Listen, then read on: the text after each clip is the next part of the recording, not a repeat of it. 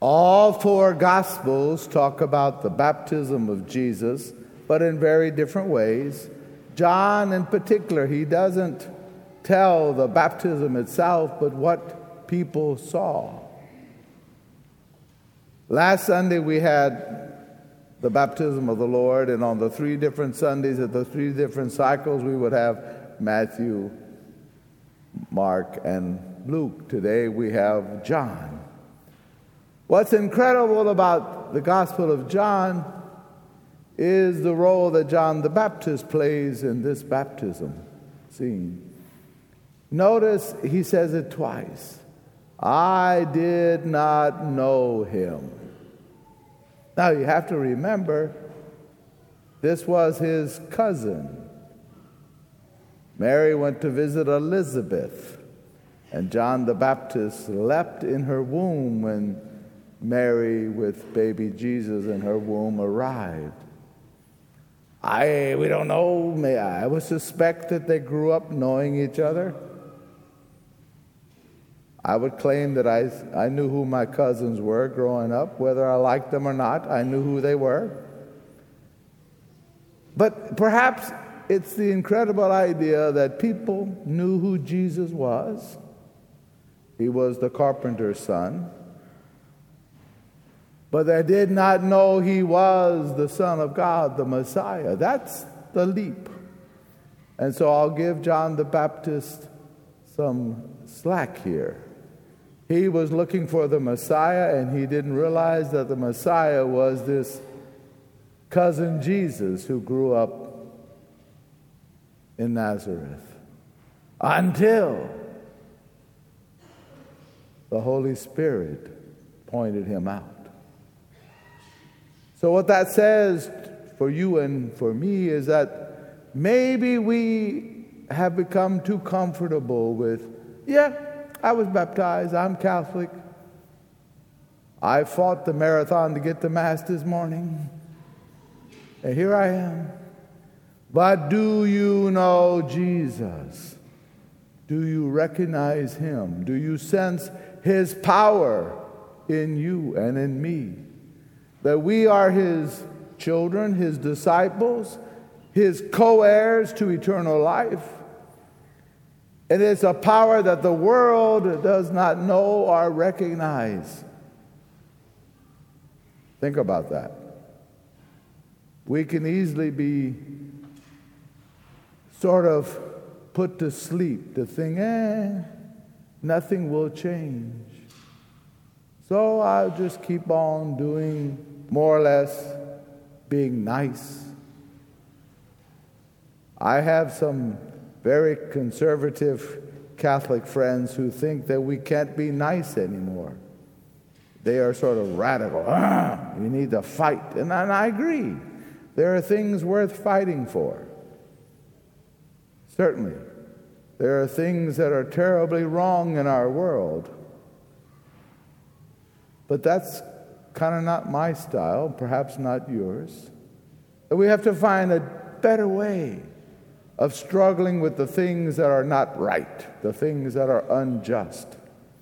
And there are all kinds of things in our world that are not right and not just. Where do you want to start? Let's start with the baseball crises in Houston. Okay, enough of that. All right. How about our government and the impeachment? Whatever side you may be on, there are unjust things that have been done. What are we going to do about it? We look at our world and it's filled with so much war and terror and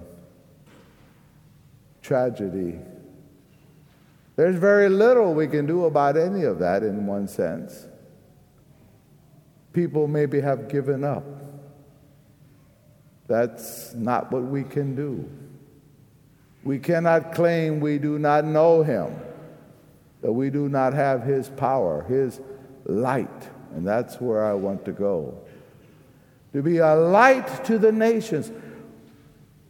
Whenever we baptize a child or an adult, We give them a candle lit from the Paschal candle, first lit on Holy Saturday.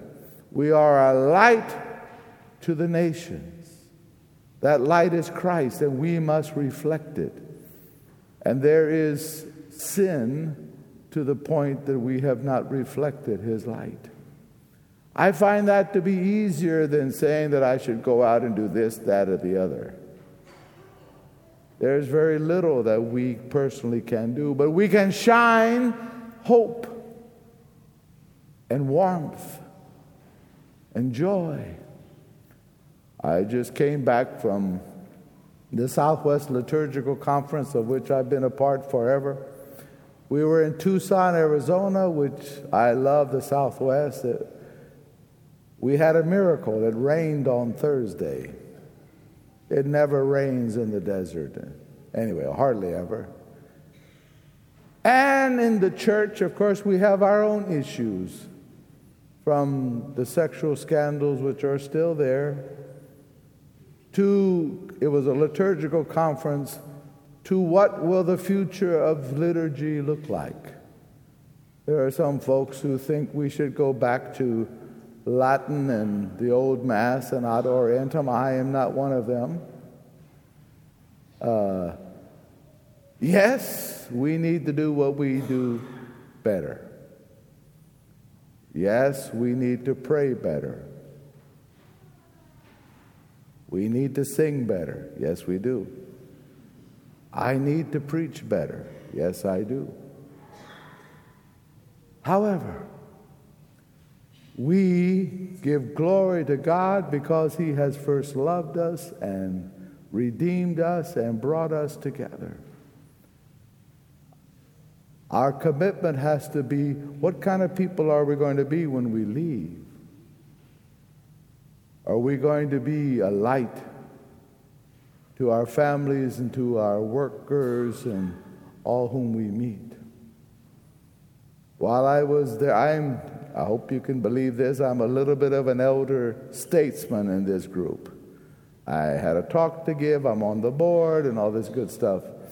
What gives me great hope is that young people, and there weren't that many there, probably too expensive for them to come, that's a whole other issue, would come looking for things that they could do. So I talked to a young man from Arizona, his name is Diego, who wanted to know where he might go to school to learn more about liturgy. That gives me great hope.